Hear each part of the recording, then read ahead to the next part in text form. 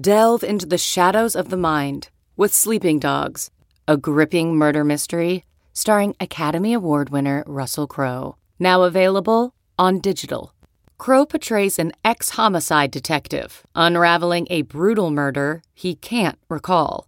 Uncovering secrets from his past, he learns a chilling truth. It's best to let sleeping dogs lie. Visit sleepingdogsmovie.com/Wondery to watch Sleeping Dogs, now on digital. That's sleepingdogsmovie.com/Wondery. CarMax is putting peace of mind back in car shopping by putting you in the driver's seat to find a ride that's right for you. Because at CarMax, we believe you shouldn't just settle for a car. You should love your car.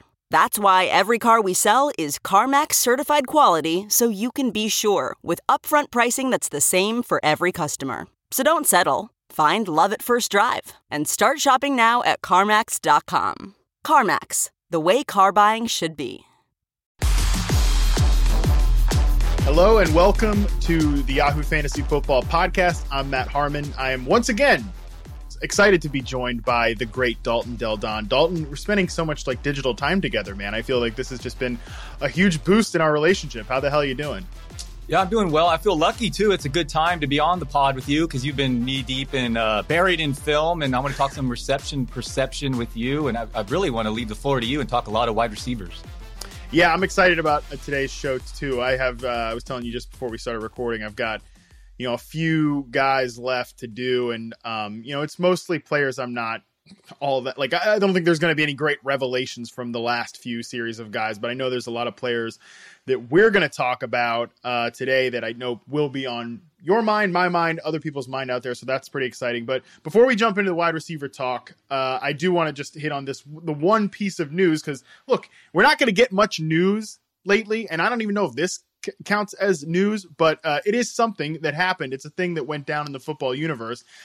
We talked about a lot of NFC West running backs last week, and the Seahawks, they love running backs. They signed another one in former 49ers, Browns, Jaguars, Texans. The list goes on. Of his former teams, Carlos Hyde. Chris Carson's still supposedly going to be the primary running back in 2020 per the Seattle Times, but are we worried about anything going on here with Hyde coming into the mix? And frankly, he's coming off a good year last year. Yeah, Hyde played far better than I expected. And whether we think he's a good real-life player or not, as a 49ers fan, I once thought, he's going to be a star possibly, but couldn't stay healthy. And then a couple of the advanced metrics, a couple of seasons, he's one of the worst. But yeah, no, the fact is that he could be a problem here as far as volume. If you're a Chris Carson owner, there's no doubt you're not happy to see this signing. As someone who has a lot of shares of Miles Sanders, I was happy to see him not join the Eagles. So yeah, it's kind of a bummer. I lowered Carson a few spots. I don't think Hyde's even that exciting to grab as like a backup either. Just kind of waiting for even when Penny rejoins this backfield mid-season, it's really going to be a nightmare for fantasy owners.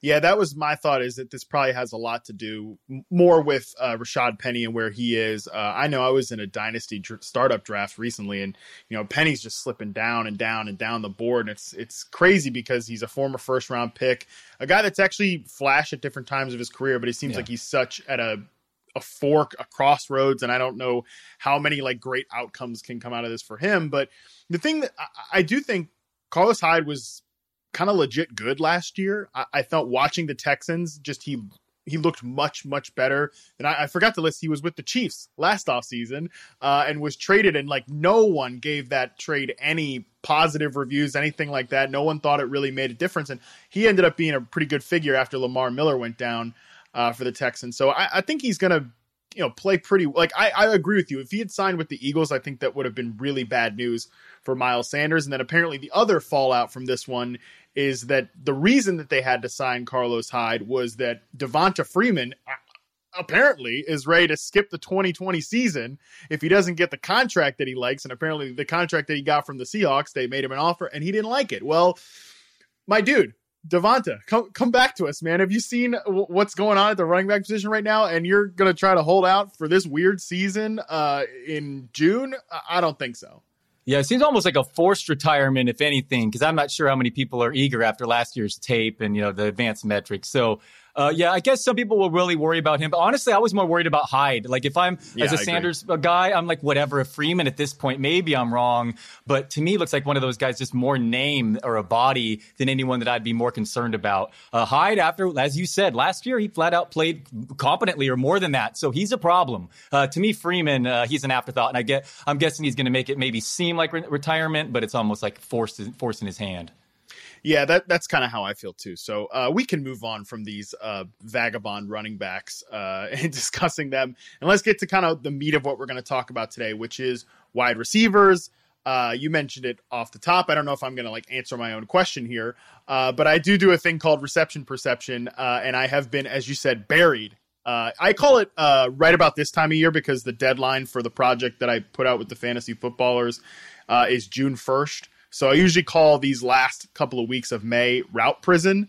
It's perfect this year because I normally don't see anybody. I don't go out anywhere. Right. And now I don't do that anyway. So I'm looking forward to the end of route prison, but I'm very much looking forward to talking some of these guys with you today. Yeah, so talk the methodology. How many years have you been doing this, and or any standouts? Well, first, talk methodology first.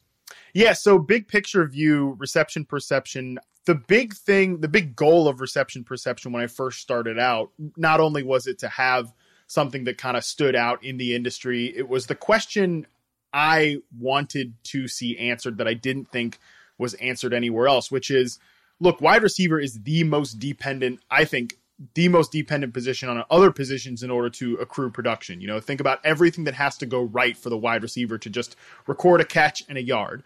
They have to trust that the quarterback's going to get it there on time, that the quarterback's going to throw an accurate pass. So much is dependent on the quarterback, but it's also dependent upon the offensive line giving that quarterback time. It's also dependent on the play call. The only thing that the wide receiver can really control is, do they run a good route and do they get separation? And so reception perception is the methodology that I developed to go in and study route running. And I've been doing it for 6 years now, 6 NFL seasons. So from 2014 on, I have data for over 200 players at this point.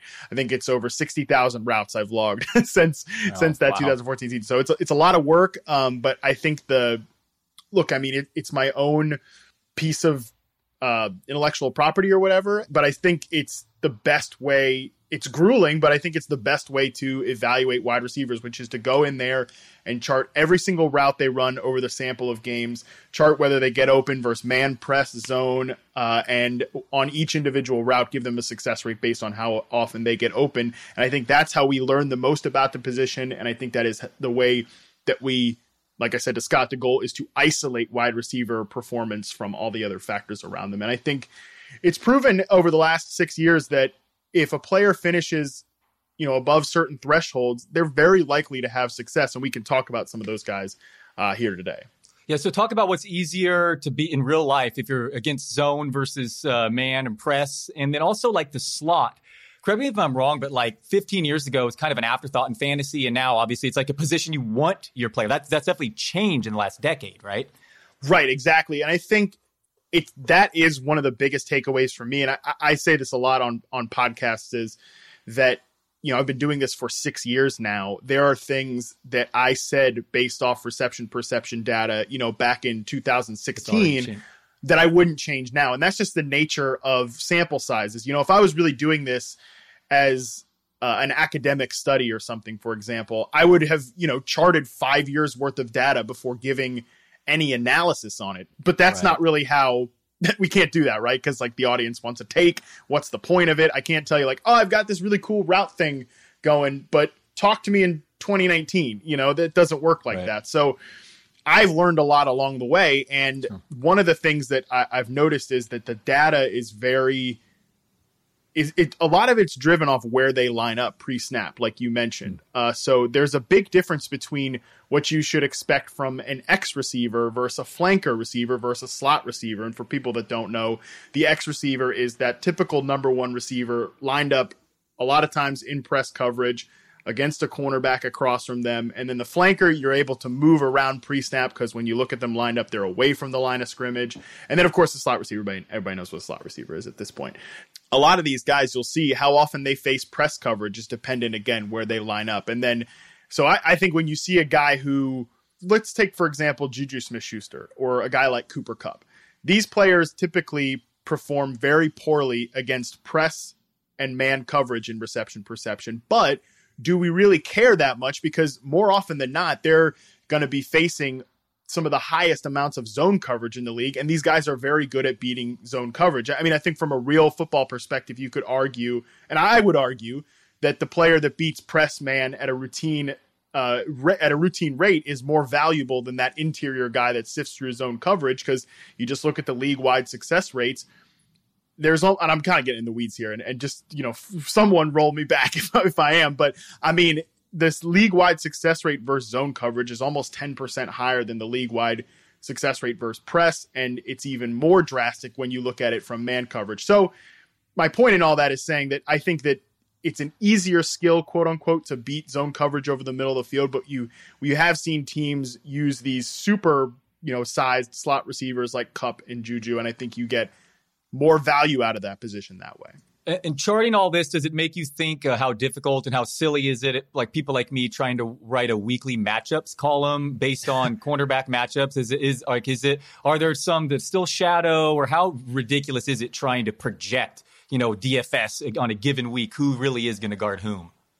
It's really difficult. I mean, we know that there are a handful of big time shadow cornerbacks who do follow guys across the field, and, but that's very rare because, again, I would say it's less about the projecting matchups and things that I think is just so futile. And I just think it's almost crazy that we're out here trying to compare, players that play that slot receiver position to guys that play outside. And I know that some people will say that this is me just trying to,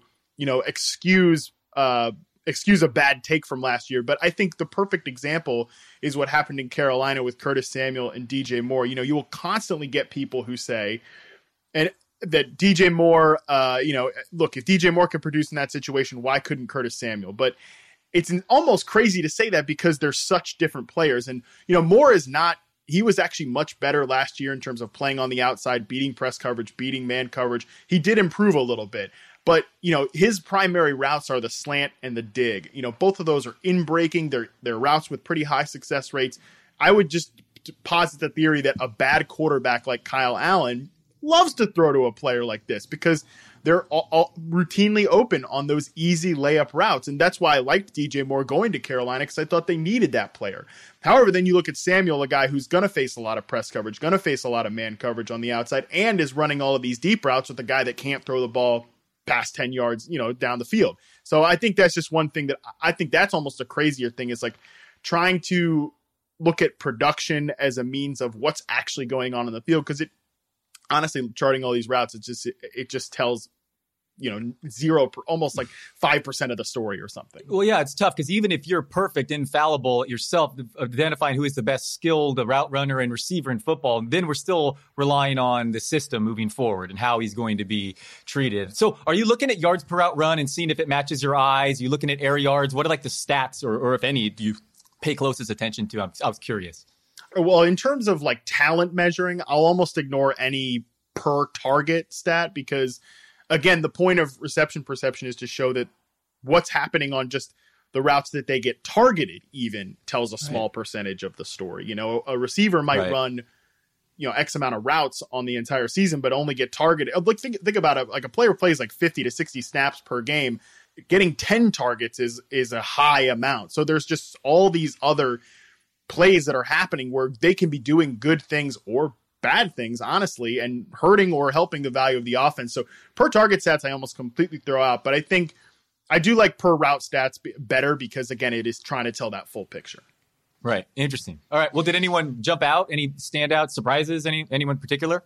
Yes. My biggest takeaway this year in reception perception is I'm so excited about this 2019 wide receiver class. The guys that were rookies last year. I think this is which is surprising, right, Dalton? Because I think everybody's hyped up on the 2020 class. There was a lot of buzz about this being the best class since 2014. And I thought that the 2018 class and the 2019 class kind of got, no one was really that excited about them. But I'm telling you, after looking at these guys like Terry McLaurin, Deontay Johnson, AJ Brown, DK Metcalf, Marquise Brown, even Deebo Samuel in a very, very different role.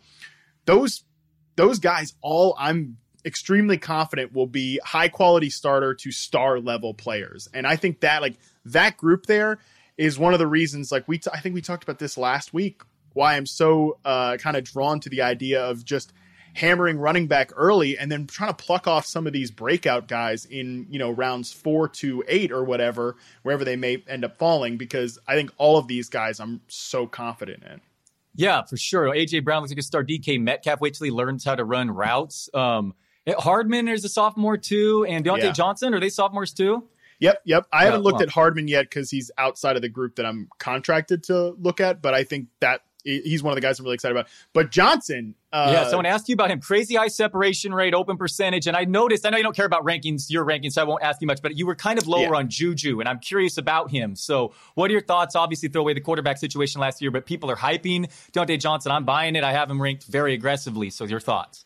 Oh yeah, I'm buying on Deontay Johnson, and I thought he was probably the guy that I would say, we know that Terry McLaurin is good. I was really high on Marquise Brown and AJ Brown as prospects, and I think DK Metcalf was really awesome last year too. Johnson was a guy that wasn't really on my radar as much, but I kept getting people telling me going into before charting, like, this is a guy you're really gonna like. And usually when people say that, I'm a little skeptical.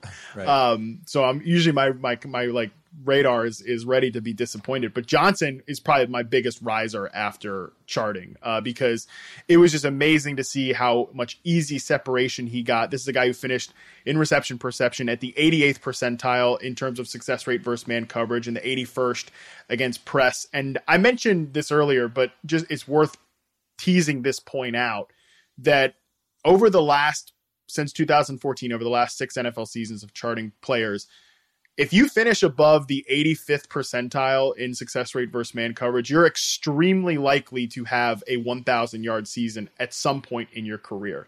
So, for example, the only 3 guys right now in the history of reception perception have played more than one season and finished above that 85th percentile and never had a 1,000-yard season at some point. Those 3 players are Calvin Ridley, the aforementioned Curtis Samuel, and Sterling Shepard. And I think with Shepard and Ridley, a lot of it is health-related questions. And I think for Samuel and Shepard, too, I think those are quarterback questions as well. Ridley might double that if Julio goes down this year. I'm all about him. He's one guy that I think will smash that. He probably could have done it last year had he not gotten hurt. I think that just lends more credence to the point that, if you finish over that 85th percentile. So Deontay Johnson did that, you're saying, and now he's young and better quarterback situations, so he could just go crazy. That's my thought. We mentioned Juju earlier. I wrote a whole column on the Steelers and why I think this is an offense that is so interesting, because if Ben Roethlisberger is even, let's just say, he's not his peak form, but he's like a top 12 quarterback. He's something close to his peak form. There's so much exciting young talent here. And my only thought with a player like Juju is just that, again, super productive. And I'm willing to, excuse the poor production from last year because he was injured and he also was playing with those same hideous quarterbacks that Johnson was playing with last year too. My only takeaway with a player like Juju is I think some of the stats that he put up in his first 2 seasons and some of the efficiency metrics, whatever, is a lot. It definitely had stuff to do with the fact that the offense was running at such a peak efficiency point because they had a Hall of Fame quarterback and one of the best wide receivers to ever play. I just don't know that you can run a healthy NFL offense through a receiver like this. And I think I compared it to Jarvis Landry. Jarvis Landry, I think it wouldn't surprise me at all if for the rest of Juju's career, he's a Jarvis Landry type player, which I don't think Landry is a bad player, but you look at the offenses that when they ran through Landry in Miami, those were all bad offenses. Even last year, I think Landry had his best season. That was still a very dysfunctional offense. I think in order for a Landry or a Juju type player to hit their peak outcomes, I think you need an outside wide receiver to emerge in order to dictate coverages, in order to win at all levels of the route tree. And that's the great thing in Pittsburgh is that not only is Johnson my favorite candidate to do it, but they also have James Washington. They added Chase Claypool this year. They're pretty well stocked in terms of that wide receiver position. I mean, even Ebron's a season removed from catching 12 touchdowns, right? I know everyone makes fun of him, but he's there now. So would you rather Diontae Johnson than Juju in Dynasty then? I mean, forget cost. It sounds like his ceiling's higher. Yeah, I mean, I think his ceiling is higher. It's the same argument that I would make about a player like Adam Thielen and Stephon Diggs when they were together. I always would rather have the guy with the higher ceiling from a theoretical perspective, which is the outside number one wide receiver. And I think Diggs was that guy there, and Brown was that guy when Juju was here. And, I thought I had the same like you could also just, throw this right back in my face, is that I had the same logic with the Carolina guys last year. And that if Cam Newton was healthy, I thought Samuel would have a breakout season and Moore would have a breakout season. And I think if Roethlisberger is healthy, I think Johnson can have that breakout season and Juju can still be very productive, if not ever going to reach that statistical ceiling that he showed in his second NFL season. Yeah, usually I want the only guy in town. That's why I ranked Juju aggressively last year. But I agree with you. He's one of those guys that just because of the way he runs the route, it might be the way he lines up and whatnot. Antonio Brown clearly helped him, no question about it. Yeah. And I want all the Big Ben, man. His advanced stats were fine before he went down. He says his arm feels healthier than ever. Look at those weapons. What if none of the running backs emerge? He's going later, too. Next, I want to ask about, you brought him up, Stephon Diggs. I know he's one of your favorites, best route runner in football, arguably. And now my guy, local, not too far from Firebaugh, California, Josh Allen. It is really bad, the advanced stats with him downfield. Yeah. I mean, I have John Brown, who's pretty good himself, and Diggs monopolizing the bad, inaccurate targets outdoors there in a running team. So I have them very low, those receivers. So as much as Diggs is a great real-life player, talk me out of ranking him so low. I don't know that I can talk you out of ranking him so low. I mean, he is the best route runner in the NFL to me, and I think John Brown was a guy that reception perception's always been high on. He's one of those players that always finishes above the 90th percentile in success rate versus man coverage. And we've seen when he's healthy, like last year, he even overcame that, bad quarterback to be more of a full field player. I love John Brown. I love Stephon Diggs. I think the Bills might have the best pair of separators in the NFL. But it's just so, what are we going to get from Josh Allen? And I would argue that from like a fantasy perspective and there, especially from a dynasty perspective, the move was probably more of like a net neutral than a total killer to his value, because Diggs was already sort of volatile last year in that offense, didn't get a ton of volume. And like, it's a run heavy team. He has to play with another really good wide receiver in John Brown. Those are two things that he did last year. And there's let's just say quarterback question. But the question with the quarterback could not be any more different than it was with Kirk Cousins last year. Yeah. You're probably right, but I'm even more further down. I mean, Cousins was a star in the advanced stats, and Allen's like so ugly. If he couldn't run, he shouldn't even be in the league. I mean, it's just extremely bad. So, and again, outdoors and a whole new system. It's so tough changing systems, wide receivers too, for first year. So, again, I'm lower though. I mean, I hear what you're saying. Like the market itself is lowering him to begin with. But I'm taking that even a step further. But he's a great real-life player, but I don't know if he can overcome his situation, especially year one. Another guy I'm more down on because of the quarterback situation, people let me hear it. And speaking of really poor completion over expected percentage, Chris Godwin. I'm the low man on the totem pole there with him. And not only do I think the quarterback's going to be a problem, I just don't see why everyone's just automatically checking him in as the number 6 receiver. And the whole industry is, don't get me wrong, if not room for hire because he has Brady now. When the reality is he's sharing targets with Evans and Gronkowski and O.J. Howard. That just seems like weird to me. Last year, everyone was like, can they have 2 top 10 guys? And everyone like Evans. But I don't know. Godwin's a superstar in the making. Don't get me wrong. I understand he looks like an absolute monster. I'm more worried about Brady, though. So tell me why I'm wrong here. I think that if there's one, like Evans is a guy I probably won't draft at all this year because I think he's someone who gets those type of targets, downfield in contested situations. I don't know that Tom Brady's throwing those at this point of his career anymore. Godwin, like you said, he was legit awesome. He's always been awesome. Back when I used to chart college prospects for reception perception, he was awesome then.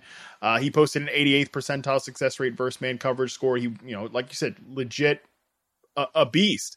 I think that the reason that I'm still high on Godwin this year is because of his best type of routes in this system, which again are those in-breaking interior routes. I think he'll just eat up targets on those, even if they're not the most efficient targets. But I hear you that it's hard to imagine this Bucs offense with Tom Brady at this intersection of his career, especially I feel like we keep having to say this with this version of the Bucs team in this, we don't know what the offseason is going to look like. It's hard to imagine all of these guys hitting their statistical ceilings. And oh, by the way, if Evans hits his ceiling, if Godwin hits his, and Gronk hits his, then we're probably looking at like a top 6, top 5 Brady season. Oh, yeah. That's hard to imagine at this point. Right. No, for sure. Couple things. So PFF graded, I believe that they just came out with their wide receiver rankings, and they graded the Bucs as the best receiving group in the NFL. Hard to argue there. Although in fairness, last year, their number one were the Eagles. They were higher on the rookie Arcia and, of course, their tight ends, but that didn't age well. They were literally number one. I remember the time it seemed odd, and it certainly didn't go well. So I can't really argue with you there. I mean, they're monsters. I mean, his weapons are monsters, right? I mean, so Godwin is as good as the numbers, is what you're saying. The film, if not, is as impressive as what you're saying. All right. Okay. Yeah. Well, funny note on the Eagles too, like I mentioned, and I know I tweeted this too and got a ton of sad Eagles fans. Like when I mentioned that I'm so high on AJ Brown, DK Metcalf, Deontay Johnson, Marquise Brown, all these other guys from that, Terry McLaurin. Eagles fans just got to be kicking themselves that it looks like they got the one bad apple out of, and a lot can change. It's only 1 year, but they're all so collectively now disappointed by JJ Arcega-Whiteside, when all of these other guys look like they're about to have these massive breakout second seasons. Sure. All I'll say on the subject, and we'll move on, is Chris Godwin wasn't even top 30 in Whopper last year. That's Hermsmeyer's air yards and target share metric. Now as a 43-year-old quarterback who was the worst QB in the league in the second half last year, switching teams, throwing to him, sharing the field with Mike Evans and Rob Gronkowski and O.J. Howard. And now he's the number 6 fantasy wide receiver. Seems like bizarro world to me. But yeah. Cooper Kupp. So what's the situation, man? Can he succeed now with more half 12 personnel, half 11? Will he not be in the slot as much? Will he not be facing that zone? He may be fantastic in the zone and usually a star in the yards per route run, but he's going to be asked to be doing some different things this year. Yeah, Cooper Kupp is a tough one for me this year because over the course of reception perception history, no wide receiver ran against zone coverage at a higher rate than Cooper Kupp in 2018 and 2019. He faced zone coverage on 69% of his routes last year and was pressed on fewer than 10%. That's super. Wow. I know that's not a lot of context there, but that is super rare. You just don't see. I mean, you'll see Cooper Kupp actually give an incoming pass rusher like a chip before going out on a flat route when no one's covering him, or a slant route, like no one is around him. He's just wide open in that zone. You just don't see a lot of receivers doing stuff like that. And it's just really hard to say, like you mentioned, is that going to be the case again this year if they are moving to more of that 12 personnel offense? Like we saw his playing time kind of start to fall off a cliff, still decently productive or whatever, but I really worry a lot about him playing outside more if that's what's going to happen, because he's never finished above the 12th percentile in success rate versus man or press coverage at any point in his career. So he's a guy that I'm okay. I like Robert Woods a lot more this year. I know that the market still has Kupp, I think, going higher in terms of like ADP. It might be pretty close, but I'm a little nervous about Kupp. I think he's too valuable to this offense to really alter his role too much. I think Goff likes throwing to him so much that I don't think he's just going to suddenly disappear. That doesn't really happen, but I'm definitely worried about any sort of statistical ceiling out of him this year. Yeah, I'm with you. I have Woods higher as well. I like the Rams receivers though this year, just losing Gurley in the running game, a question mark in that defense going down, and that division I really think are going to be some shootouts. Even with Goff, a real life player, I think the fantasy stats are going to be there.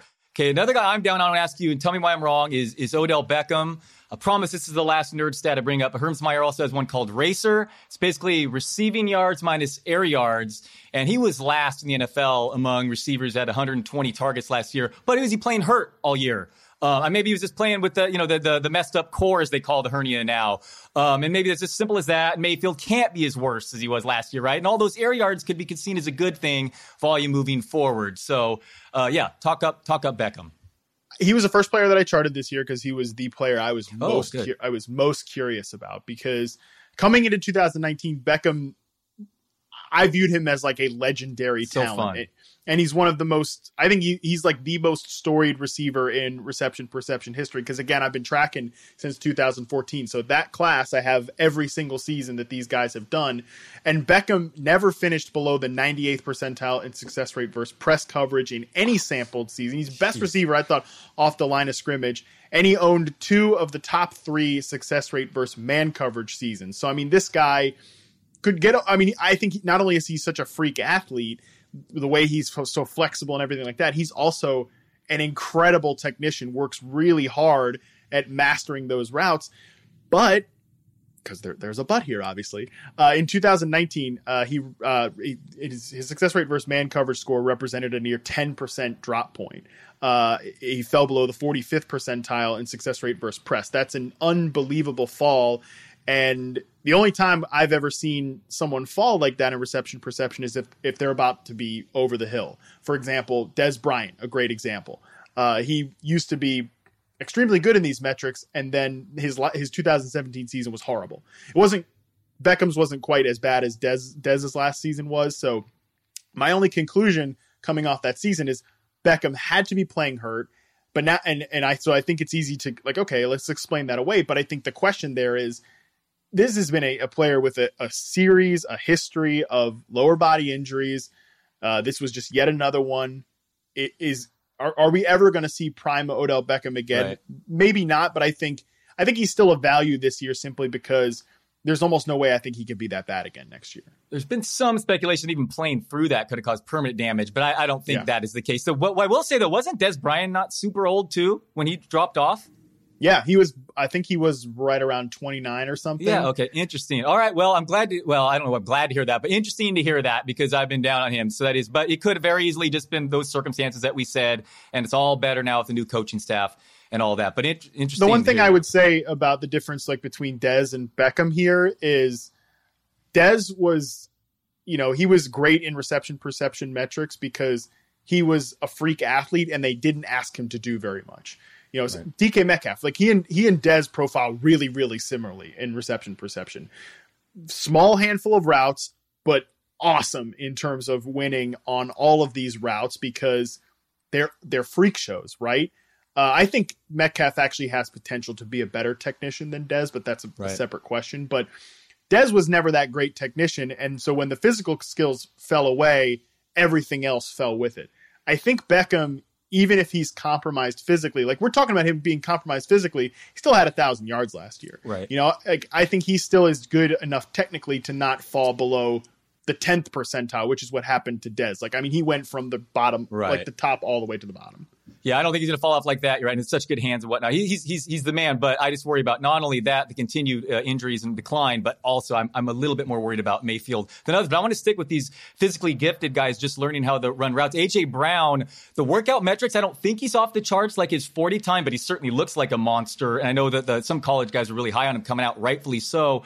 A lot of play action in Tennessee. I'm also curious how much the quarterback play influences, or you come away, you're also grading quarterbacks in the back of your mind. But what are your thoughts on A.J. Brown specifically? You mentioned that group of, last year, the sophomores. Yeah, so I think the biggest takeaway from A.J. Brown's reception perception was I liked him a lot coming out of college. Everybody really liked him a lot. It seemed like he was a player everyone was pretty universally high on, but a lot of people, compared him to like a Juju Smith-Schuster, a big slot type coming out of college. But that was not how he operated at all as a rookie. Through his reception perception sample, you consistently see him lining up as an X receiver and defeating press and man coverage routinely. He played outside on 88% of the snaps that I charted for reception perception, faced press coverage on 31% of his routes. That's a very high figure. I mean, that's the profile of a true number one receiver. And all the while, he's another one of these players that finished above the 85th percentile in terms of success rate versus man coverage. So I think I'm not like putting any limits on the ceiling that this player can climb, because that's not even to mention, what a badass he plays like.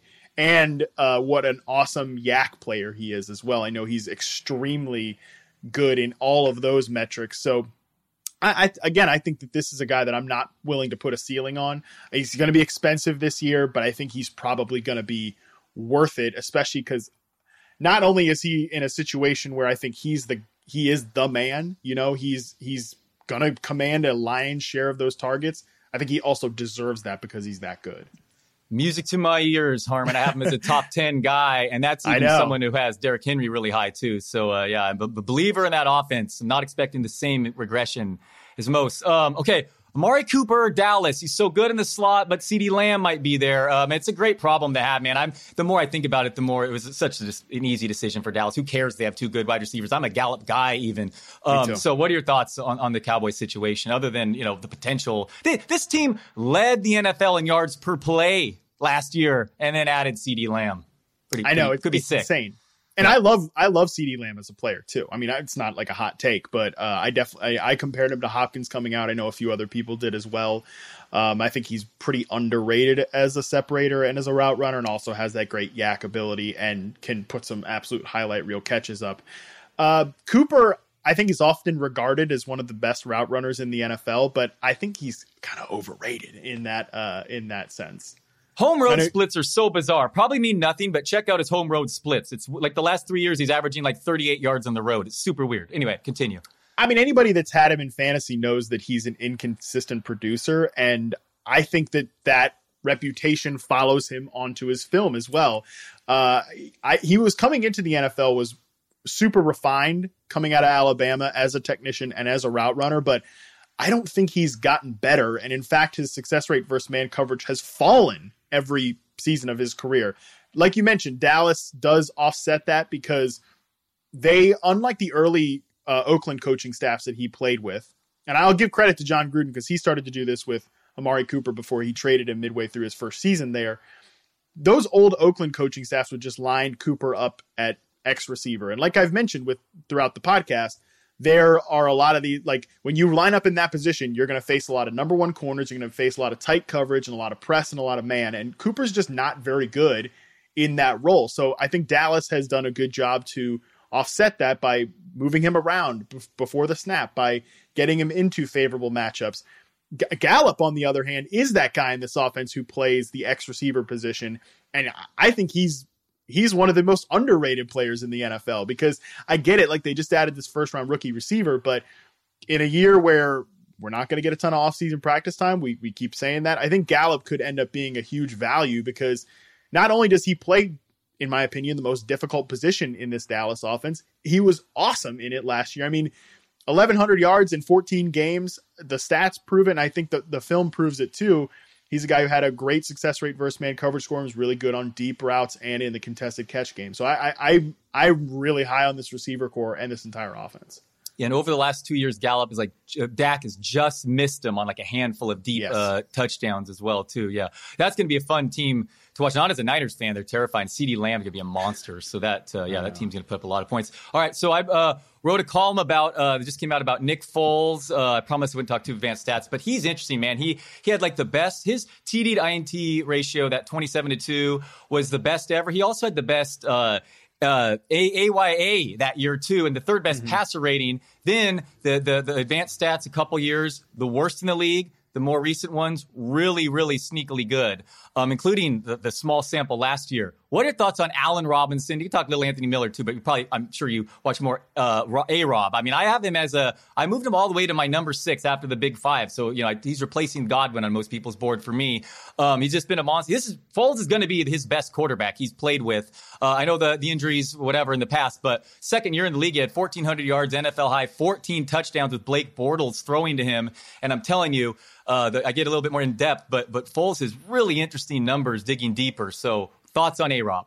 Yeah, I will talk about Anthony Miller too, because after Deontay Johnson, he's my second favorite breakout guy. And I think the guy, like he could be the player that, we're all talking about Marquise Brown, Deontay Johnson as these breakout guys. And I'm high on those players too, but we'll get to Anthony Miller in a second, but talking on Allen Robinson, longtime readers of Reception Perception know that the series is very high on Allen Robinson, one of the first like I'm thankful too that Robinson and I have a little bit of a relationship now at this point too. I've gotten the chance to thank him for validating all of my work. Probably would not be sitting here talking to you, Dalton, having a career if he didn't have that big season in 2015. But another story. But I mean, I know you like him. I was teeing you up, so I know you like him. Well, I mean, here's the great thing is like I've liked him all this time, but 2019 was kind of his masterpiece. Like, yeah, of course, cool. He caught 98 passes in a Mitchell Trubisky-led offense, but reception perception would show you that he was literally elite. He checked in with a 79% success rate versus man coverage.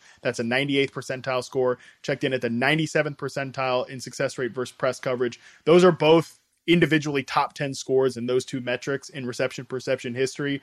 I think, and then that's not even to say what he does as a 50-50 ball guy, you know, contested catch receiver. I think last year was the year that if you really watch he was ticketed to join the NFL's pantheon of dominant elite number one wide receivers. And yeah, I'm not crazy about Nick Foles because I think he is a very ecosystem dependent quarterback. And I'm still like not quite sure how I feel about this. Possible, but Kelly's offenses were garbage the following 3 years. Just saying. I know he probably took everyone by surprise that first year, probably, but just saying. They were like all 24 or worse DVOA's offenses the final 3 years. But go ahead. Sorry. Yeah, no doubt. I mean, I think that he's not a guy that's going to ever elevate a situation, but probably not. This situation might be good enough, right? Because I don't think it's as good of an ecosystem as the Eagles offenses that he crushed it in with Chip Kelly or the Eagles offense that he took on a Super Bowl run. I think those were great ecosystems, and I think this is where we can talk about Anthony Miller. I still like Matt Nagy as a play caller. I think he gets himself on tilt sometimes because he's dealing with such a clown show and Mitchell Trubisky back there. And I think that like puts his brain in a knot, but I loved the Kansas City version of the offense that Nagy ran at the end of that year when he took over as a play caller. I still think the Chicago Bears do some pretty smart things. And look, if they have an elite number one wide receiver and Anthony Miller is going to be a breakout player, I mean, damn, that's a lot more than he had when Nick Foles was terrible with the St. Louis Rams and terrible last year with the Jaguars. Robinson ranked third in Whopper, just DeAndre Hopkins and Michael Thomas ahead of him. That's a volume-based thing. And now we're talking about, and you're saying he's a real-life good player who's now going to see his situation improve too. So it's like, you know, Leonard Fournette, they like the volume, but he's no good real life. A-Rob is, and now hopefully his situation will improve and hopefully the volume remains, but he might see a slight decrease in volume because you love Anthony Miller. Let's hear more about him. Yeah, so I'm not really worried about Robinson's targets in this situation. Yeah, who else? Yeah, you know what about the 9 tight ends that they are all garbage? I mean, Jimmy Graham, it's hilarious watching him try to block these days. So, I mean, it's hilarious watching Jimmy Graham try to do anything. I've probably taken way too many shots at Jimmy Graham, who could probably beat me up in 5 seconds, maybe just 2. I don't know, hard to say. But he throwing. I used to say at the end of last year that Rodgers throwing passes to Jimmy Graham, like you'd be better off just throwing it into a black hole. Forget about it. Nothing good is going to happen. And yeah, the Bears paid him $16 million. That was pretty funny. And there's also no other wide receivers ready to emerge on this offense either. And Ted Ginn's going to be their number 3. I think Miller is the perfect complement to Robinson. I've compared him since back in his college reception perception days to Doug Baldwin. I think he's that guy who lines up in the slot but can roast press coverage, can roast man coverage, and wins on vertical routes. I think that's what's really exciting about Anthony Miller. So just some reception perception notes on him. 83rd percentile success rate versus man coverage, 91st against press, and obviously was very good against zone coverage as well, which is mostly what he's going to see as an interior receiver. But the cool part about him is he's clears the NFL average on every single route except one, and sports a 75% contested catch rate. I mean, this is, I think everything is there for him to be that breakout player. He just hasn't really been healthy over his first 2 seasons. So if he's healthy here in 2020, there's the path to targets. The guy is good. And he was even productive towards the end of last year for a decent spurt as well. So I think he's a breakout guy that could go overlooked with all these other hyped up sophomores like Deontay Johnson. I'm going to be yapping about him as soon as reception perception comes out on June 1st for the rest of the offseason. He'll get really expensive. I think Marquise Brown is, another guy that I love to break out this year too. Miller is probably going to be the overlooked one, and therefore a guy that I think you should draft late every single time.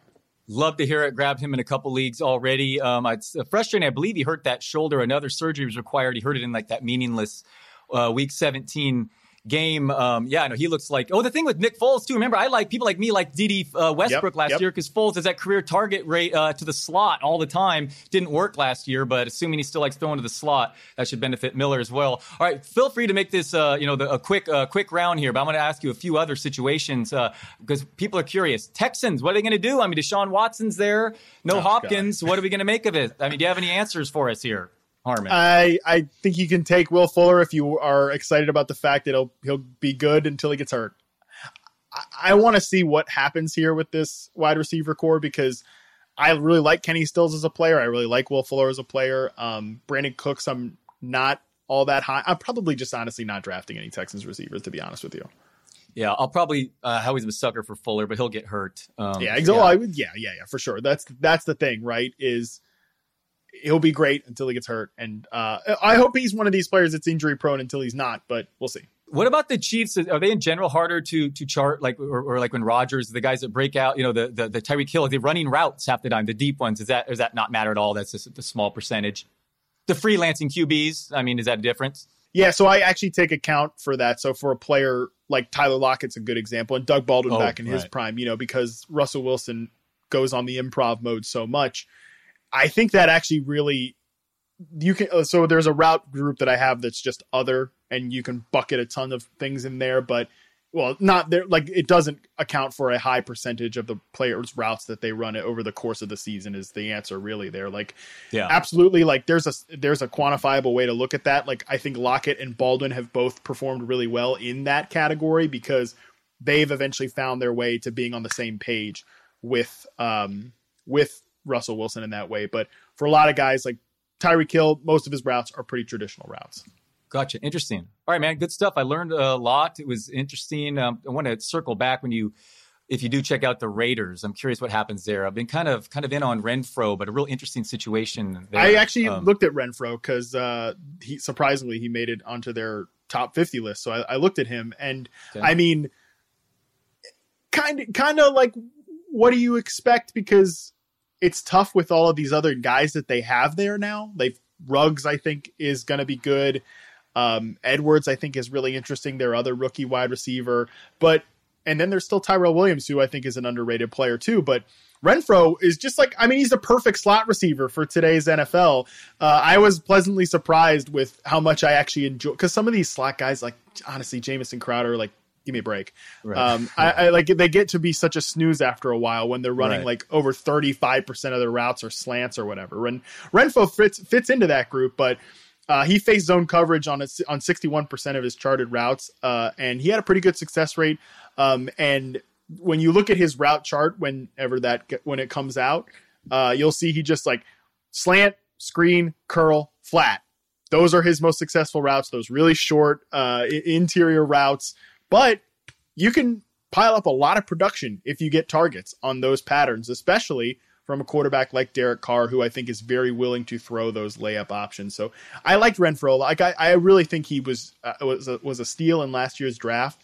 And I think he's a player that, again, he's not going to reach the heights that I think Terry McLaurin, Marquise Brown, Deontay Johnson, A.J. Brown, DK Metcalf are, but he can fit into that next group of guys that I think carves out a really good career as a role player. Yeah, I like him as sleeper PPR. I think Ruggs is just going to be clear out more, and they're just going to rely on Renfro. He had really sneaky good per play production last year. Good to hear that you back it up on the tape, too. All right, man, good stuff. Love talking football with you, Matt. A lot of this stuff, I will say, I keep every now and then, I'll trickle some of it out, because you're trying to hype a product here.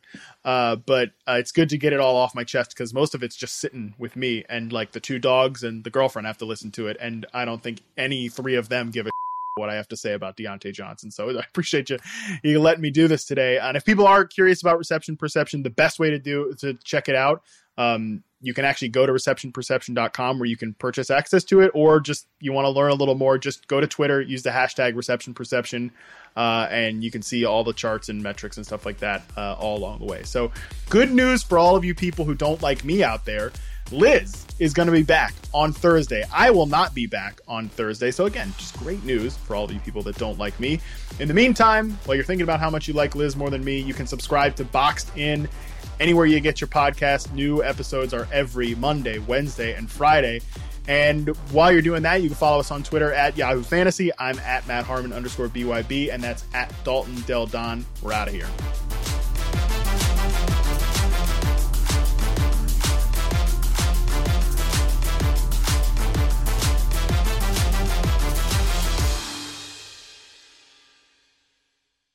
It's no secret that our world has been interrupted. A World Interrupted is a daily podcast telling stories of coronavirus and its impact on the economy.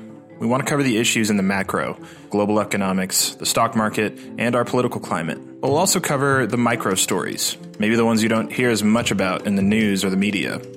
We hope you'll listen and be a part of the journey. So subscribe today on Apple Podcasts or wherever you listen to podcasts.